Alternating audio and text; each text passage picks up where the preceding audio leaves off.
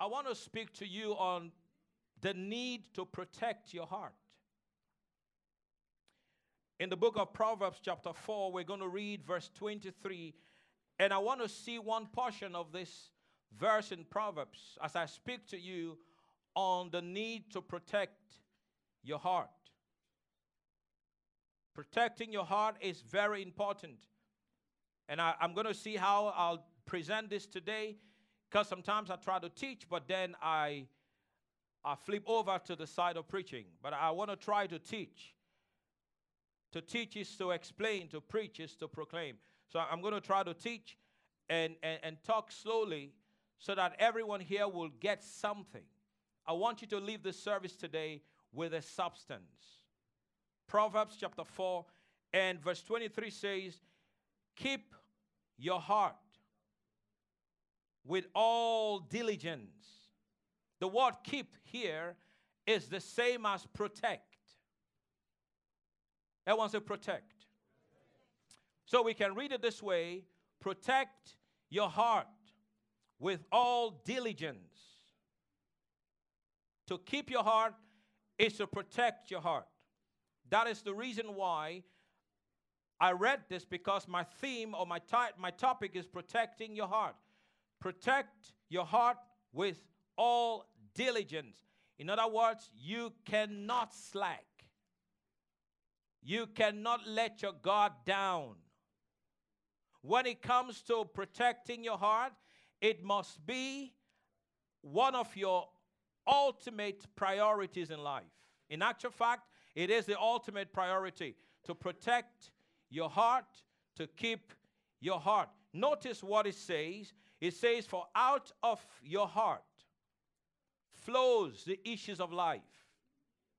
But I need you to understand that nothing flows out until something flows in.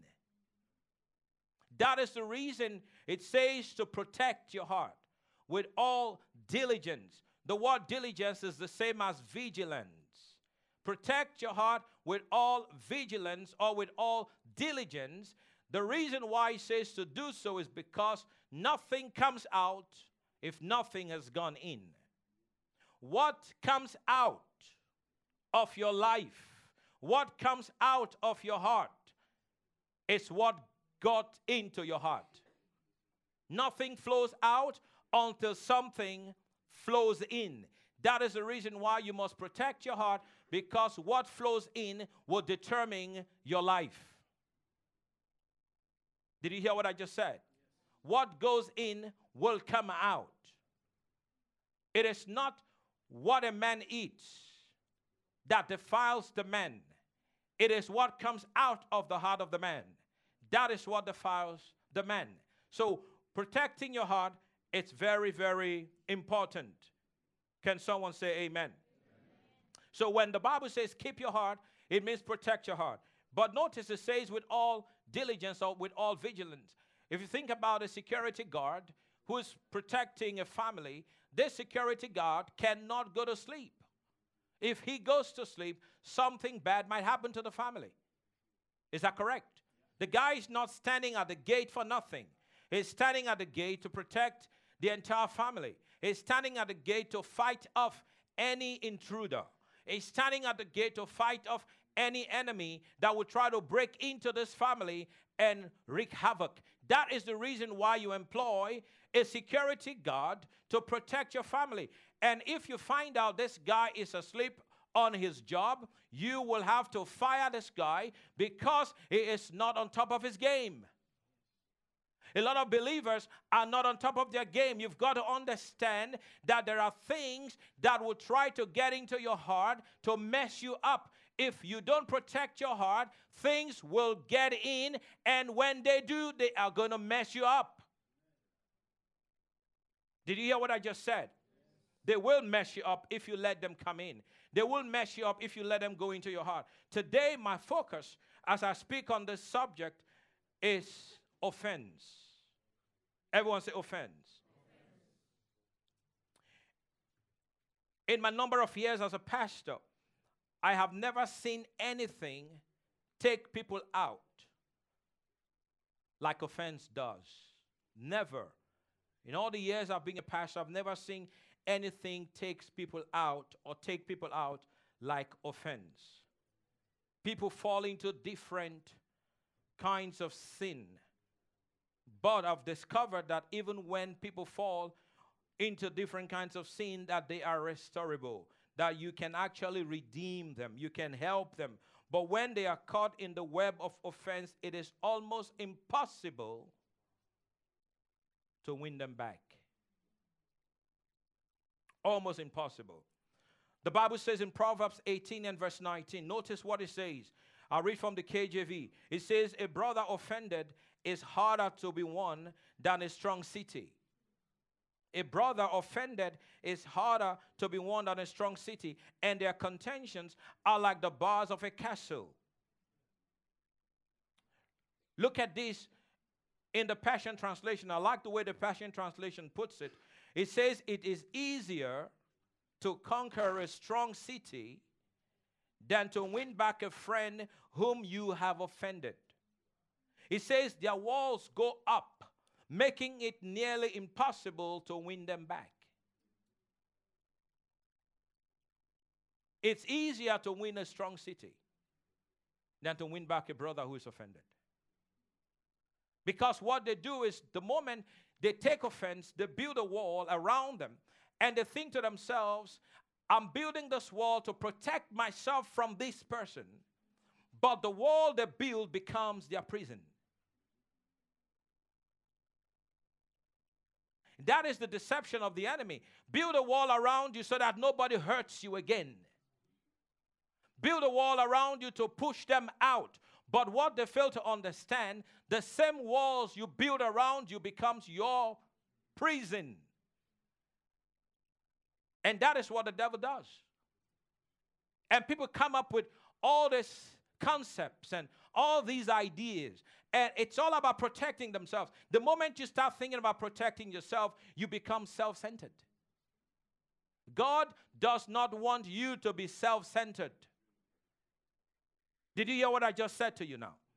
You're building a wall to protect yourself, but the wall you build to protect yourself will eventually become your prison. 2012, a pastor said to me, I want you to please talk to my people on the subject of forgiveness. And I said, okay, I'll do that. It was just one night of meeting. I said, okay, I'll do that. I'll talk to your people on the subject of forgiveness. But before I got there, the Holy Spirit said to me,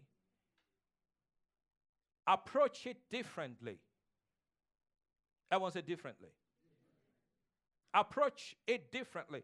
Yes, I understood what the pastor wanted me to do, but the Holy Ghost said, approach it differently. The Holy Ghost said, I want you to deal with the root, not with the branch. A lot of times, people tend to deal with the branch and not with the root. And if you don't deal with the root,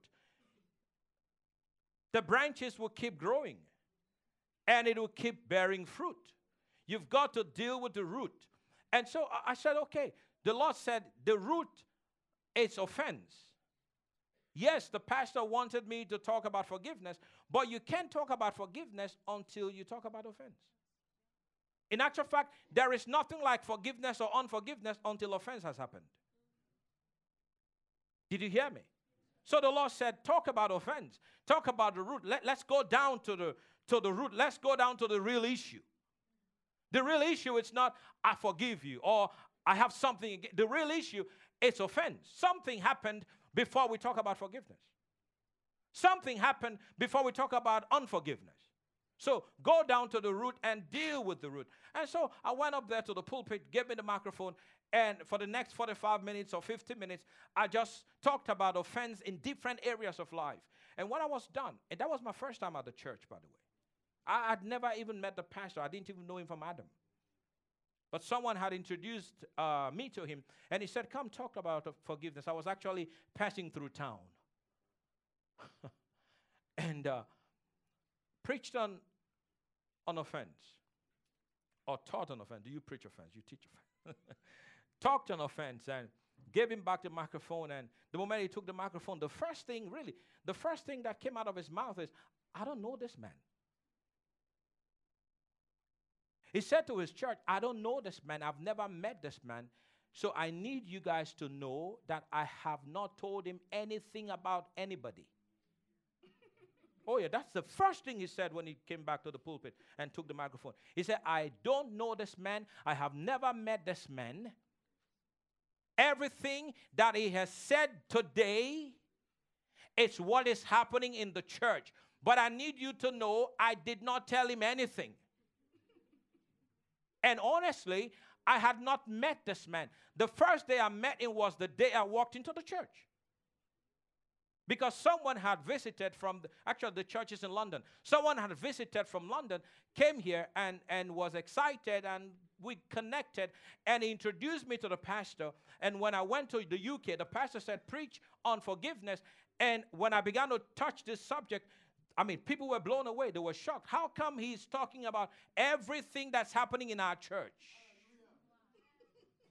So the pastor had to come up and he had to clarify to the people that he did not meet me before the service. He did not tell me anything. So he needed them to know that I did not have secret, private information about whoever is doing whatever in the church.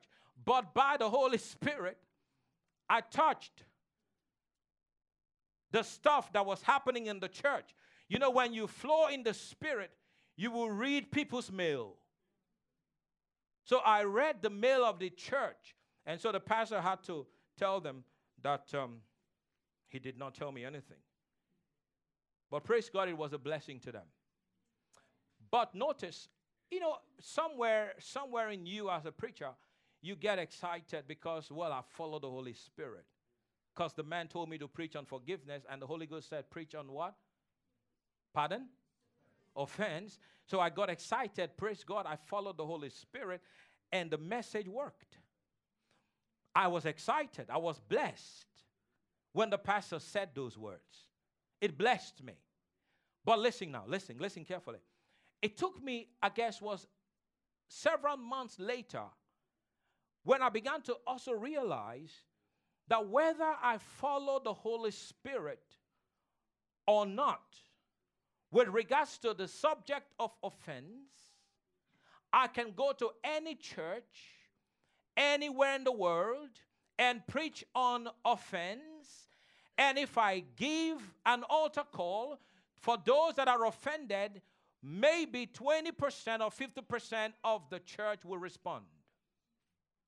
Because in every church, there are people that are offended. I did not say in some churches. I said in every church, you will find people that are offended, people that are disgruntled, people that are jaded. You will find people. There are people in every single church. I don't care how great the pastor is. I don't care how great the leadership is. Even if Jesus was the pastor, people will still be offended. There is no church that's free from this stuff. Not one church. Not one church. You can take my word and you can find out from churches all over the world. Not one church is free. Not one church. Not one in the world. Not one. No matter how great the pastor is. The pastor might even be spitting fire. The most anointed man of God. It does not matter. Because even when Jesus was here on earth as pastor and as the prophet and as the apostle and as the evangelist and as the teacher, guess what? People were offended with Jesus. Some people think if Jesus was my pastor, I would not be offended. Give me a break. If Jesus was your pastor, you will be offended with Jesus. If it is in you, you will manifest. Is it not interesting that Jesus would preach and people would take offense at his message? Is it not interesting that Jesus would do a mighty work of miracles, heal somebody, and people took offense at Jesus? Is it not interesting that Jesus would do some things that people thought was not right? But who are you to tell Jesus this is not right? But you see, people always have their own opinion on how things should be done. Especially people that have never been in ministry, never done ministry. They always have opinion of how a pastor should run a church. Of how a businessman should run his business. And they've never done no business. I'm telling you, people will, if you look for a reason to be offended, you will find. Because we live with people that are not perfect. So you will find. In actual fact, you don't have to look too far. If you want to be offended, you will be offended. But the Bible tells us there in Proverbs chapter 4 that we must endeavor to keep our hearts clean. It's getting quiet in this church today, my God. I'm hitting the right subject today. When it gets quiet like this, you know you're preaching the right message. Because sometimes people jump around and scream around and speed around and roll around, but then they leave with nothing. But when you're preaching a message like this, you're touching the right spot. And it's becoming very uncomfortable now. And I understand that. It's okay. I'm bringing the message so that I'll make you uncomfortable. Because in this uncomfortability, change will happen. I understand. Not everybody likes this. But it's the word of the Lord. I thought someone would say amen. Amen. Maybe a good amen would encourage me. Someone say a good amen. Amen. So I know you are still in the house. You will always find people. Don't be deceived to think because they dress well, they look cute, everything is fine. When you begin to touch the right spots, people open up. And you would realize that something has been sitting there for 6 months. Oh, yeah. But hallelujah, praise the Lord. They shout, lift your hands, and behave as if nothing is wrong. The Bible even wants us to be careful so that the root of bitterness does not spring up from us. Because it says if it does, it will pollute many. When you take offense and you keep offense, it eventually turns into the root of bitterness. And when it turns into a root of bitterness, it is more difficult to deal with. That is the reason why I propose to people that if you are offended, deal with it. Deal with it. How do you deal with it? You talk to the person who offended you. You put it on the table, you deal with it. Don't sweep it under the carpet and behave as if it didn't happen. Because 20 years from now, 10 years from now, 1 year from now, it will bite you big time. Deal with it. Put it on the table.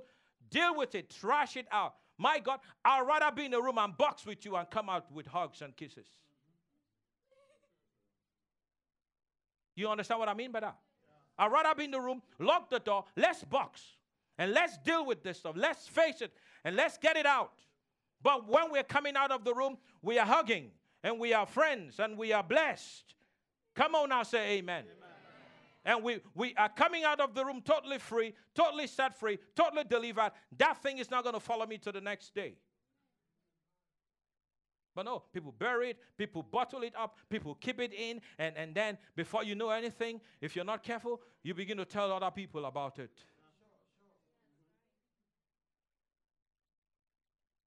Oh, yeah. If the cat feels that his fur is rubbed the wrong way, let the cat turn around. Somebody will get that next month. If the shoe fits, thank you. No, because if you're not careful, if you don't protect your heart, the devil will mess your heart up. That's why I'm preaching this. That's why I said to you, in this number of years as a pastor, I have not seen anything take anyone out like offense. It is the worst of all sins People fall into all kinds of, whether it's sexual or all kinds of moral stuff, and you can redeem them. You can help them come back. You can restore them. The moment it's offense. In actual fact, when you begin to talk to them, it just seems as if you're talking to a wall. You can't even get to them because notice what the Bible says there, that he builds a wall around him. He builds a high tower. He builds a high wall around him. You can't get in. He builds it to protect himself, but the wall he builds becomes his what? Prison. You can't get in. You talk, but it bounces back. It bounces back. It bounces back. You can't really get to them.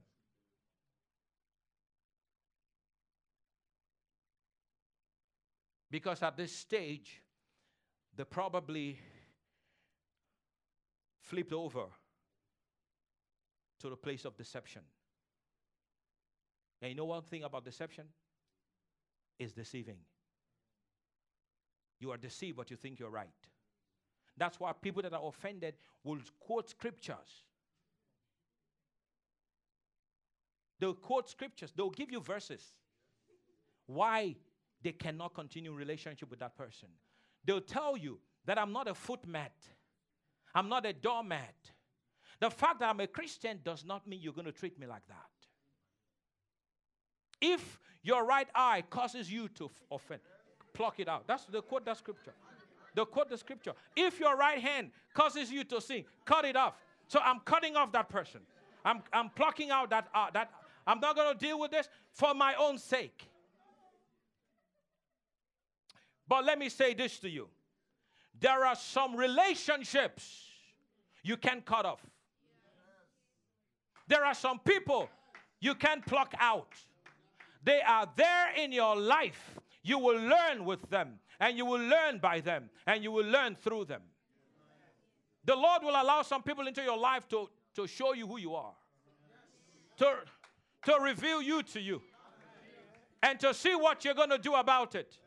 Am I going to run away? I'm going to confront it and change. Come on now, shout praise the Lord. Because some people don't want to deal with nothing.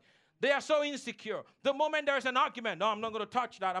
They're running away from everything. They're running away from every opportunity that God presents to bring a change in their lives.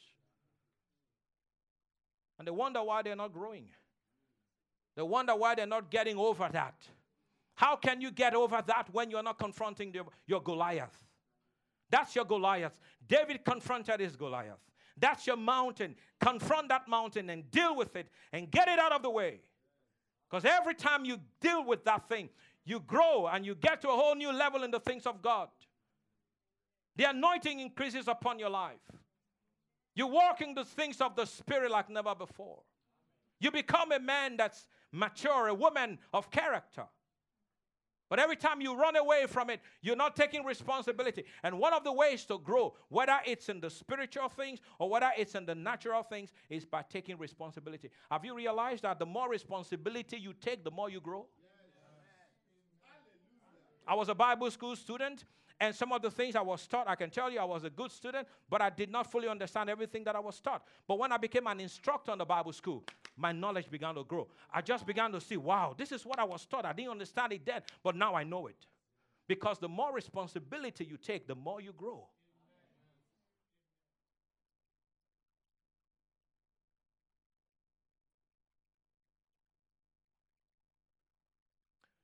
Sometimes offense happens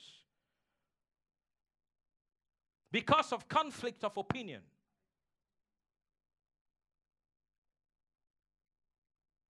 Do you understand what I mean by that? It's just conflict of opinion. I'm going to get to different areas of offense, but let me go ahead of myself a little bit. At one time, my wife and I were talking, and I said to my wife, I said, we will disagree. We will. But the reason we disagree is because we see this thing from different angles.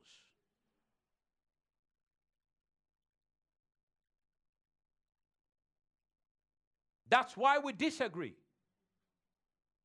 We disagree because we don't see this thing the same way. That is what I mean by conflict of opinion. Your opinion is totally different from mine. But I am not against you. I don't believe in what you see. Does not mean I am against you. Because I don't see it as yellow. I see it as blue. What's the problem with that? It's okay to express my opinion. But we shouldn't fight over that. Come on now, say amen. No, think about it. If everyone talked the same and everyone looks the same, this would be a miserable world. Allow us to express what we believe, but we do express it with respect and honor. Can someone say amen? So, yes, we will disagree, but we will not fight over the disagreement. Because in actual fact, the stuff we disagree about is not really relevant in comparison to our relationship. Oh, come on now. Sometimes people fight over the stupidest thing. It's yellow. It's blue. It's yellow. No, it's blue. If you don't agree it's blue, I'm going to punch you in the face now. That is so childish. We don't have to fight because we do not agree that this thing is blue. Conflict of opinion. Sometimes offense happens not just because of conflict of opinion, but because of misconception. Sometimes the things you say is misconstrued. It's misunderstood by the other person. And when they misunderstand or misconstrue what you say, it breeds offense. But that is the reason why communication is important, because with communication, you get clarity. You need to ask, what do you mean? Not go off. Blah, blah, blah, blah. Just ask, what do you mean? Because sometimes what they mean is not expressed perfectly.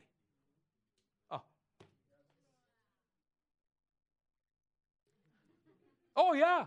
Sometimes what they truly mean, the purity of their heart is really not exposed when they speak, or when they act, or when they write. Are you listening to me? So you need to ask, what do you really mean? And you've got to ask with the right attitude. There is a way to say good morning, and there is a way not to say good morning. Somebody gets that, right? So that's why communication is important. Sometimes it's conflict of opinion. That's why the misunderstanding, or that's why, the offense happens. Sometimes it's misconception. So I want to say to you today, the opportunity to be offended is inevitable. You can't avoid offense. But you can decide not to take one. I'm not going to take it. Not that easy, though. Especially when the person is on purpose trying to offend you. Not that easy, though. It's easy to say, Galatians 5, verse 19, working the Spirit, and you will not fulfill the desires of the flesh.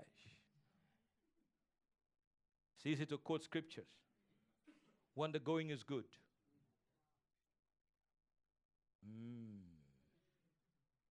Have you noticed that all this stuff we talk about, to be very honest with you, are not necessarily applicable when everything is fine? It's when the going gets tough. It's when there is disagreement. It's when there is misunderstanding. That's when we know whether this thing works in your life or not. See, submission is not submission until we disagree. Don't tell me I submit to you because you're my pastor, you're my husband, or you. No, when we disagree, show me. That's when you show me. You when everything is fine, you don't nothing. That's not submission. That's not submission. It's when I disagree with you. Then let me see.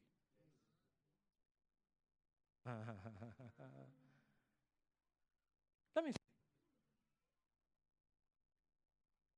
The kid is submitting there. Who understands what I'm talking about this morning? Praise God. Somebody say, praise the Lord. That's when we know. But is it not important to understand that God is giving us the opportunity? I told the students yesterday when I was teaching, I've been teaching for the last 7 weeks, right? On thoughts on stewardship in the Bible school. And I made a comment yesterday. And I said, God is not trying to know you. God knows you, but you don't know yourself. So you notice what God will do. God will put you in a position where you truly know who you are, where you truly know the condition of your heart. And the reason He does that is because He wants you to have the opportunity to make the adjustments. God's not trying to know you. God knows you already. You know what I'm saying? But you don't know yourself. Remember this woman who came to, the Syrophoenician woman who came to Jesus and said, she was begging Jesus and said, please help me. My daughter is tormented. Right? Please help me. And Jesus kept pushing the woman away. In actual fact, Jesus did not respond to her.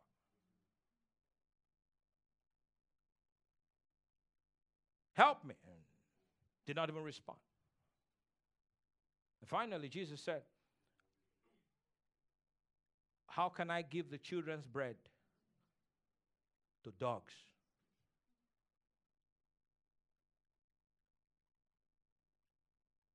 Now, this is where people get religious now. Well, Jesus did not mean she was a dog. Jesus was not referring to her as a dog. No, it was an idiomatic expression. Listen, it was no idiomatic expression. Jesus called the woman a dog. And all my years as a pastor, I have never called anyone a dog. Never. I can guarantee you, I've never called anyone here a dog. Never. Never.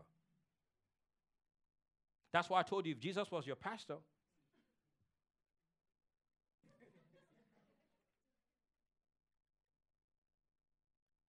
people don't really, they read the Bible, but they don't really see Jesus. They read the Gospels, but they don't really see Jesus. They read the Gospel with their religious spectacles. You've got to take off your religious spectacles and read the Gospels and see Jesus. He called her a dog. That's the time the woman should say, how come this one is the Son of God? Who anointed this one? How can this be a leader? What kind of a leader is this?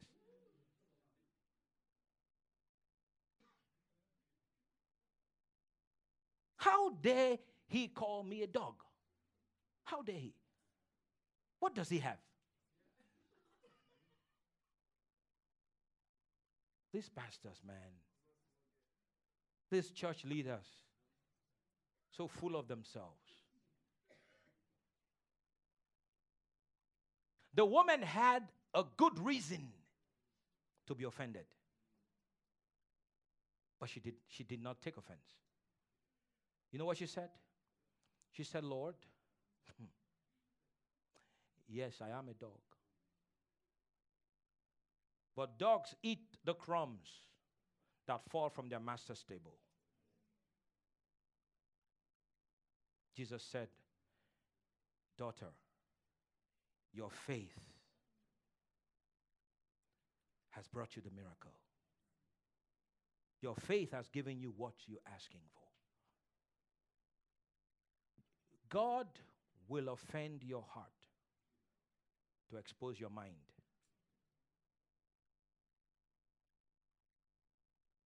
Or God will offend your mind to expose your heart. And there are so many ways that God will do it. He will on purpose poke you to see what you will say, to see how you will act. Someone say, God help me.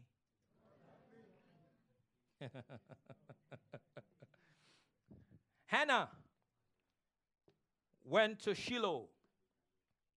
She was asking for a child. She prayed and she prayed and she prayed. And the Bible says that her lips moved, but no word was coming out of her mouth. And Eli, the high priest, the pastor, came to her and said, "Woman, put away your alcohol." What a time to be offended. What kind of a pastor is this that cannot see I'm praying?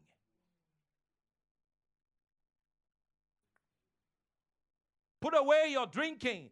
This woman was not drinking. This woman was praying. Now she has a reason to leave church. She has a reason to say, I'll never go back to that temple. This Eli is so insensitive. What kind of a priest is this? Oh, you know what I'm talking about. Don't look at me that way. You know what I mean? You know how it relates to us. You know how it relates to you. Somebody say, I know. Oh, yeah, you do. We all do. Understand what I'm talking about? This is not a strange message.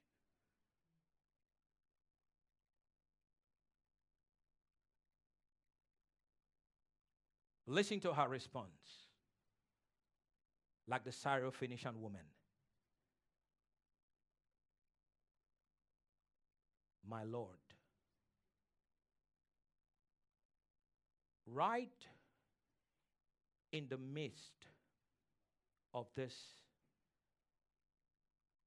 what you might call wrong accusation, disrespect, insensitivity, right in the midst of that, listen to what the woman said. She said, my Lord, your handmaid is not drunk, but I'm only pouring out my heart to God. And the high priest said, may the Lord do for you what you've asked. She would have missed it.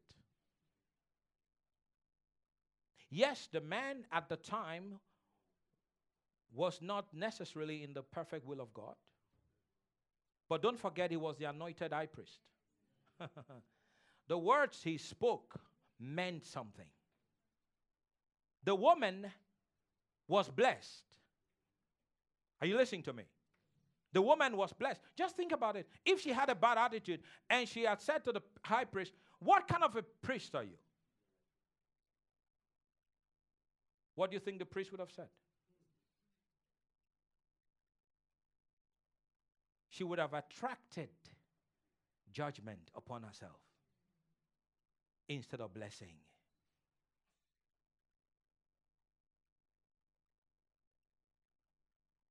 It is at times like that, people, that we need to dig deep into the Spirit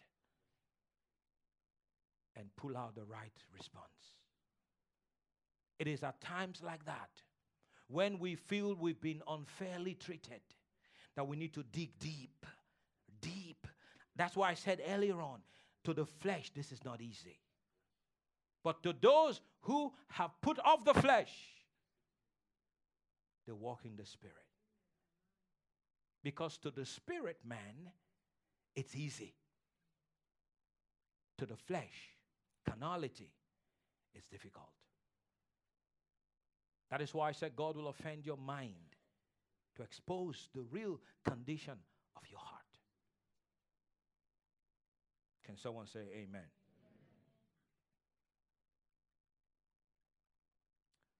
I'll finish like this. There are 3 areas. I want to say 3. There are 3 areas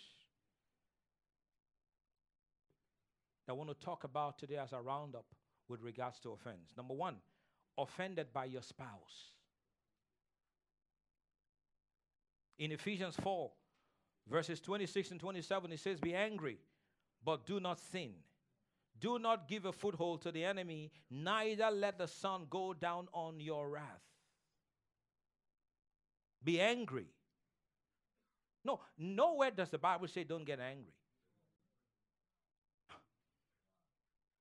Nowhere. But the Bible said don't sin. There's nothing wrong in being angry, but that's when to be careful what comes out next. Be angry, but sin not. Do not give a foothold to the enemy. Let me help you with that. Do you know how you give a foothold to the enemy? When you keep the offense. You're giving a foothold to the enemy into your life. And what the enemy wants to do is to completely come into your life and steal, kill, and destroy. John 10:10. Is that correct? But the enemy cannot come in fully until you hold on to offense and you carry it and you just hold on to it and you keep it. In your relationship with your spouse, you must learn to deal with it the same day.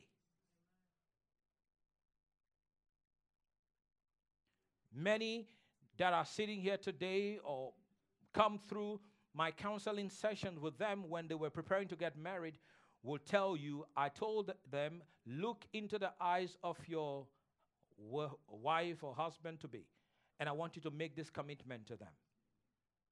I will resolve it. No matter what happens, we will resolve it before we go to bed.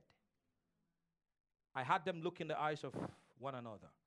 I told that to you, Sam and Diana. I said, look in the eyes. I told that to you, Brother Chika and Angel. Look in the eyes. I told that to, what's her name again? Frida and Brother Ade. I told that to Cyril and Damaris. Look in the eyes of your wife or your husband to be and say these words. I will deal with it before we sleep. Because if you don't, you're going to give a foothold to the devil. Into your family, into your home, into your life. And the devil does not come. I said it and people laugh and I say it again. The devil never comes to drink tea and coffee with you. The devil comes to destroy. The devil comes to steal. The devil comes to kill. I'm believing for big things. I'm not going to give the enemy access into my life to hinder me from coming into the fullness of the plan of God. I am sorry would not take anything from you. It won't. Please forgive me will not take anything away from you. It is that pride that is killing you. Please forgive me. It don't matter who is right or wrong. I'm right. You said this to me. Yeah. You're just being a baby. Grow up.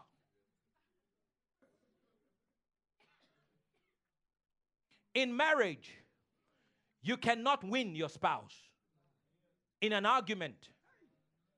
The moment you thought you've won, you've lost. We try to present our case. Yeah, but this is how it happened. This is what I said. You do all of that. At the end of the day, you feel, I won the argument. But you've lost your spouse. You don't win. You win together, you lose together. If you're preparing to get married, listen now, I'm giving you... this is a big marriage counseling right now. I'm telling you. Because you talk to people about this in privacy when you're preparing them for marriage, and then you find out I got a call. This was some time ago. The brother said, Pastor. I said, what? Come now. Come. I said, I'm not coming. Come now to do what? Come now, because I'm hearing there's a fight in the background. Come now. No, I'm not coming. You bring your wife to my office and see me. Don't tell me to come. I'm not coming.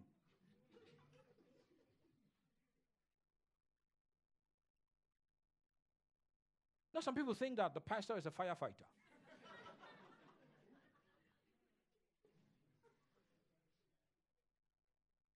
Come now. Come now for what? Why didn't you call me when you guys cooked dinner and everything was fine? Why did you call me, Pastor, come now for dinner? We just cooked this very nice delicacy. Can you come? And then we can talk. Why didn't you call me when you were going on vacation?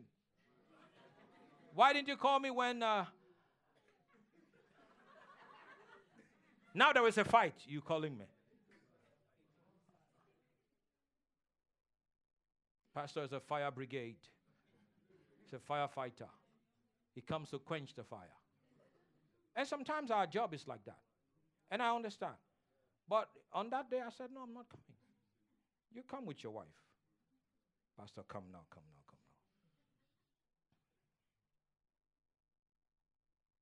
No, you learn to resolve it with your spouse.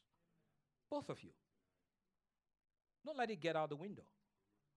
Both of you, deal with it. You heard our story. I've told the story many times. For those of you who haven't heard it, let me tell it. My wife and I had a fight. Not a boxing fight. Word fight. You know, you fight with words. We just got married, first year.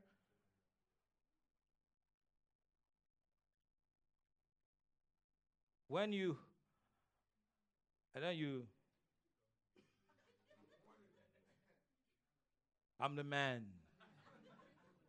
Sometimes that's what the men do. I'm the man. Listen, your headship at home is for leadership, not for control. And a leader leads by example. You are not the head to tell your wife, go and lie down, get up, go do. No. You are the head to lead.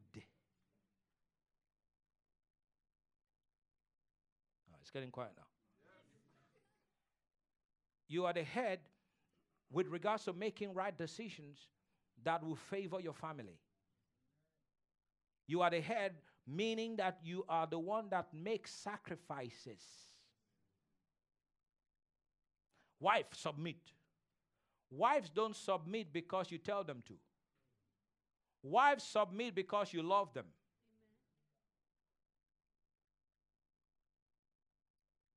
Wives submit because you care for them. Wives submit because you respect her. Get rid of the chauvinistic attitude. I'm the man.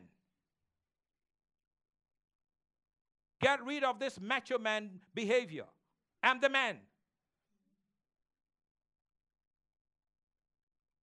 Be humble. The Bible does not just say, wives, submit to your husbands. In actual fact, in Ephesians 5, the Bible says, submit to one another in love. So husband is to submit to his wife too. Yeah, one person said amen. Praise God.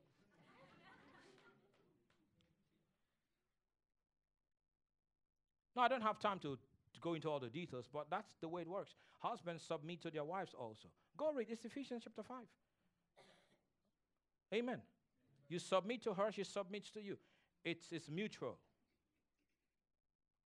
Praise God. That's how you have peace at home. Joy at home. Learn to say, I am sorry. These are 3 powerful words. I am what? The next thing is, can you forgive me? And wait to hear, I forgive you.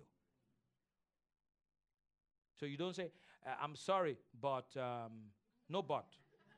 No but. The moment you say, I'm sorry, it stops there. No but. There's no reason. No excuse. And all the husbands say, amen. Just one husband said amen. So I think that's enough. That's good for me. Praise God. Amen.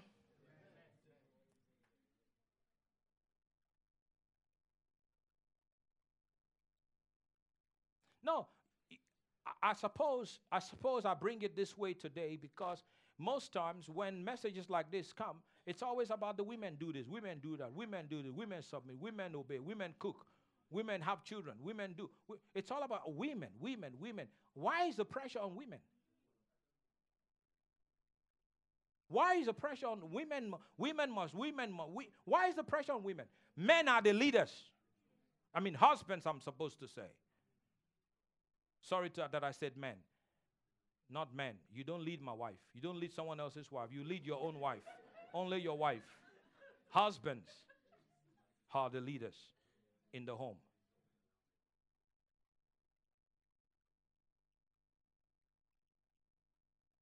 Praise God.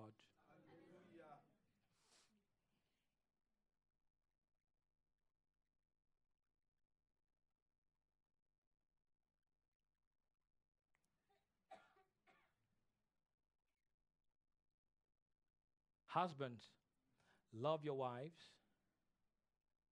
as Christ.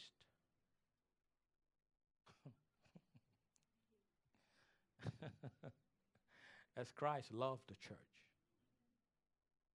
That is your yardstick.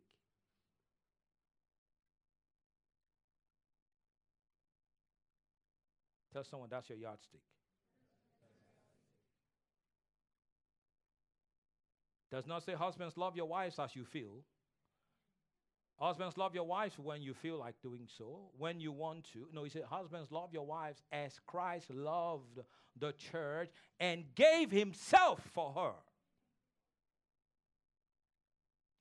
It shows us how Christ loved the church by giving himself to the church. So, husbands ought to love their own wives as themselves.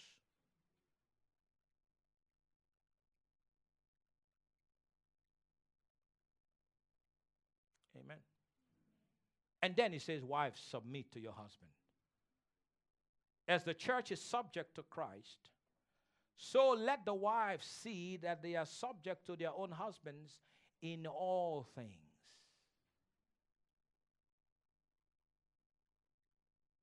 So when an issue happens in the house, that's not when to tell your husband his history. Because that's the problem with some women.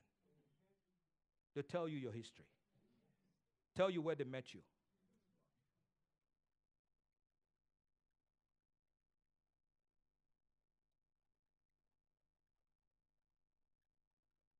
Be quiet. Women, be still and know that, that he is Lord. No, really.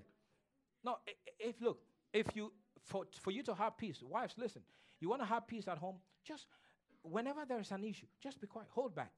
If you can hold back, just watch. Everything will calm down. Just hold back. Just quiet. Don't say nothing. Don't say nothing. But it's not easy. I know. That's why I'm teaching it. just hold back. Just put a gag. Put something over my mouth. I'm not going to say nothing right now. If you would say anything, just say, honey,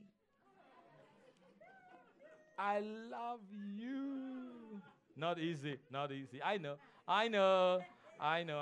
Not very hard on the flesh, but it can be done.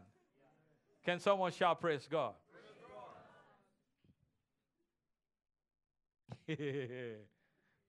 Amen. So you have that, offended by your spouse. Number 2, offended towards church leadership.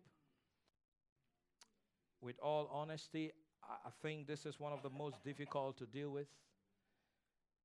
The closer, listen to this carefully, the closer you get to the leadership of a church, whether as an assistant pastor, an associate pastor, an elder, a staff member, listen to this now, the more you have to keep your heart clean on a regular basis. Let me say that again. The closer you get to the leadership of a church, whether as an assistant pastor, an associate pastor, an elder, a staff member, the more you have to keep your heart clean on a regular basis. Because when you get close, you begin to see the inner workings of the church. And there's a possibility that your leader might say something that you did not expect to hear.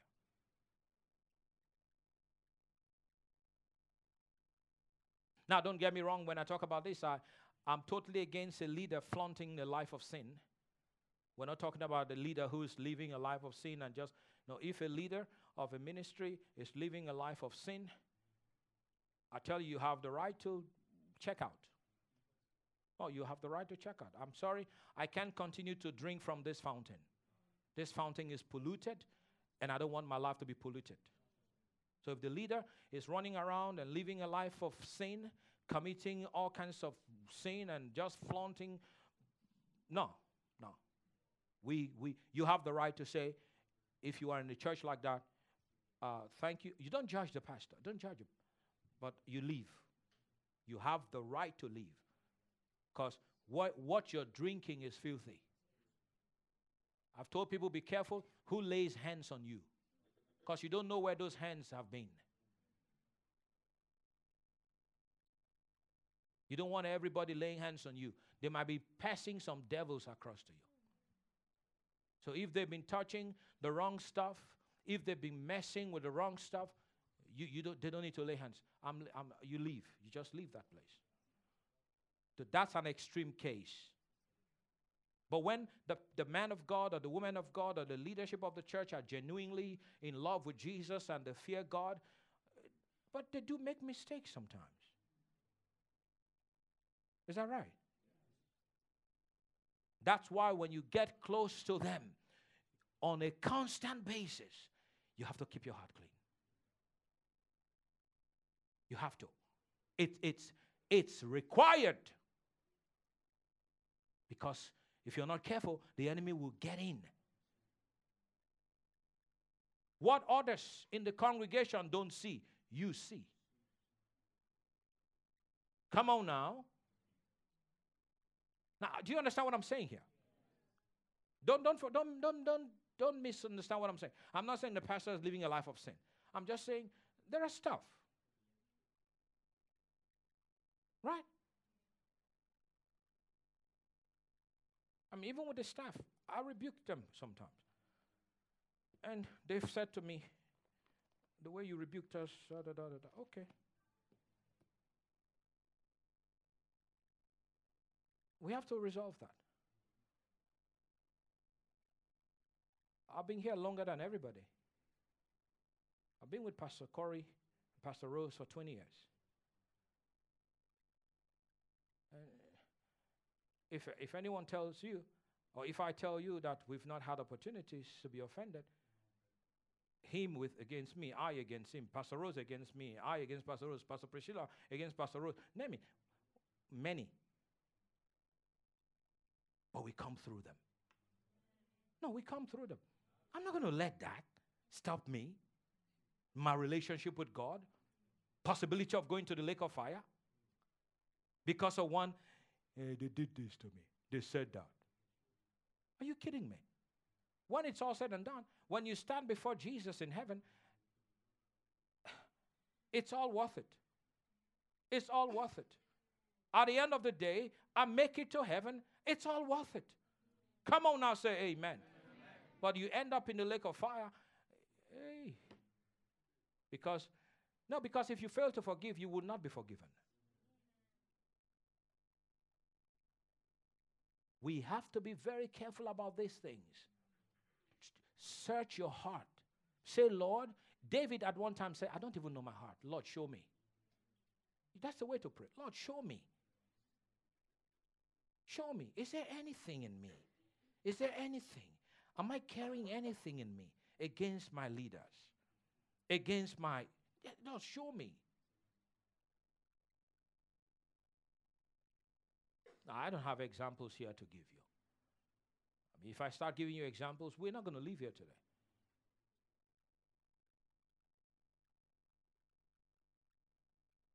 I resolved in my heart, this was years ago, I said, I will take the side of my pastor all the time because I know them. I've gone to places and they try to open up subjects about them. You do not say anything about my pastor. You shut up now. Shut up. We are not going to discuss that. It will not happen. Not while I'm here. I don't care what you want to say. Oh, but I need an advice. No, go straight to him and talk to him. Don't come to me for advice.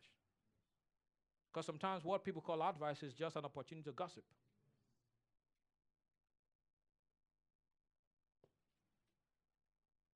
It's getting quiet now.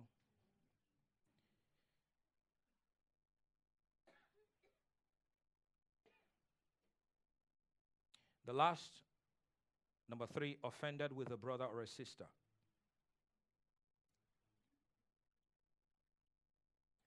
We don't want that here. We are a family. The Bible says, wherever there is strife, there is all forms of confusion and every kind of evil. No strife here. We can't have brothers fighting brothers, sister fighting sisters. We can't have brother fighting sister, sister fighting brother. It will not be condoned here. That's why I'm bringing the word. That should not happen. I'll finish. Go 1 Corinthians chapter 6 and we'll finish with that. 1 Corinthians 6. 1 Corinthians. Are you getting blessed today? Yes. Thank you. I like that response. Look at 1 Corinthians 6 and we'll read from verse 1. When one of you has a grievance against another, does he there go to law before the unrighteous instead of the saints? Or do you not know that the saints will judge the world? And if the world is to be judged by you, are you incompetent to try trivial cases? Do you not know that we are to judge angels? How much more then matters pertaining to this life? So if you have such cases, why do you lay them before those who have no standing in the church? I say this to your shame. Can it be that there is no one among you wise enough to settle a dispute between the brothers? But brother goes to law against brother, and that before unbelievers? To have lawsuits at all with one another is already a defeat for you. Why not rather suffer wrong? You know, in some cases, that's what you need to do. Allow yourself to be defrauded. Just suffer wrong. Okay, for the sake of peace, I take responsibility.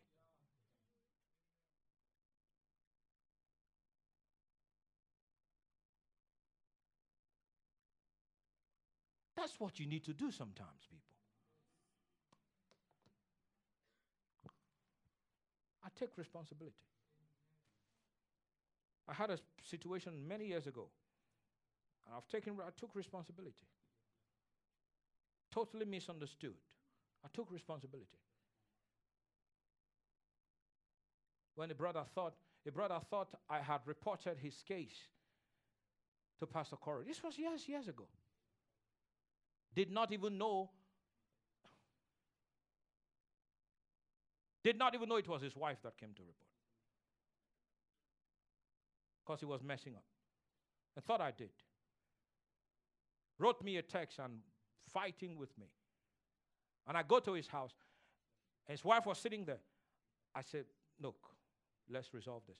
I took responsibility to have peace in their house. Till today, he doesn't have an idea. I didn't say nothing. Allow yourself to be defrauded sometimes, so have peace. Not everyone will do it. Oh, I'm going to defend myself. You're going to defend yourself, but you're going to ruin the much bigger picture. Take responsibility. Suffer wrong for a season. They look at you that way, but God does not look at you that way. And it's not what people think about me that matters. It's what God thinks about me that matters. Till today. It's over 10 years. Did not even know. I took it. Take it. It will not change anything. In actual fact, it will change something. It will cause God to just bring increase to your life. Praise God. And it will cause you to grow through it. You're looked upon as, oh, look at what he did, and he was fighting me. I said, hey, bro, it's okay, man. Let's have peace, basically. And there I was covering voice. The culprit.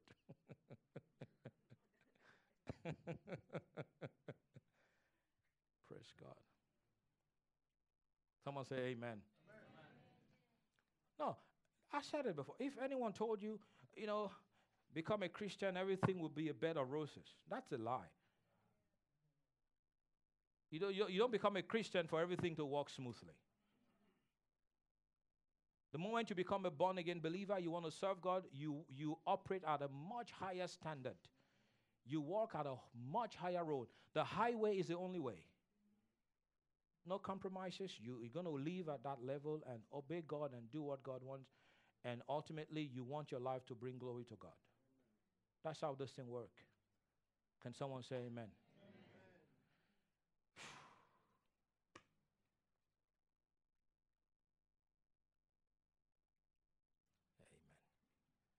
Allow yourself to be defrauded. Just say, look, it's okay. I take responsibility. Let's have peace. That's what Abraham did.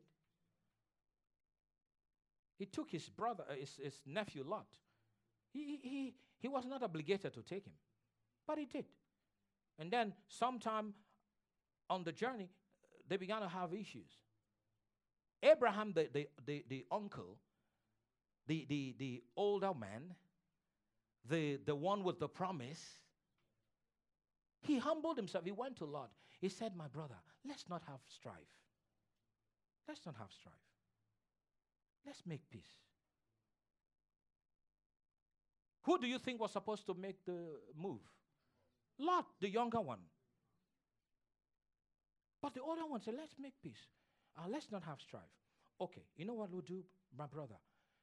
You see, the land is big. Where do you want? Choose. You choose first. I thought the older one should choose first. No, the older one said, you choose first. You choose. Where do you want to go to? The younger one was so disrespectful. He was supposed to say, no, uncle, no, uncle, no. You choose first. Correct? But he chose. The stupidity of some people. The lack of reverence that some people have. Don't you know who you are standing before? Don't you have a revelation of who this man is? This is a prophet. This is a man of God. This is the father of many nations. This is a man with the promise. How dare you choose before him? He chose. I'll choose that place. Okay, go. Because the Bible says, when he looked, he saw that the place was green and lush. I'll go there. So he gave Abraham the unpleasant place. But you see what God does? The unpleasant place that Abraham got was where God blessed him. Look, at the end of the day, God settles the score. Period. That's it. At the end of the day, God settles accounts. He does. We're not standing before the court of a man. We stand before the court of Almighty God. He will settle the whole thing. If you feel someone is mistreating you, they're doing you bad, love them, forgive them, Release them. Let God take care of you. Praise God. My God, I thought someone would be rejoicing on that one. Praise God. And look at what God did with Abraham. Look at how God blessed him. Look at how God raised him up. But Lot, look at what happened. Look at what happened. He lost everything. He lost, even his wife became a pillar of salt. His own wife. He lost everything. He lost all the stuff. This is good place. He went there, he lost everything. But the man who followed God lost nothing. Instead, he experienced increase. Can someone shout praise God? So, dealing with offense is vital. Amen. Very important. This is so very important that we don't allow anything stop what God is doing in our lives. The process is on. Let's allow the process continue. Amen. And let's come into the fullness of what God has for each of us. Can someone say amen? Praise God.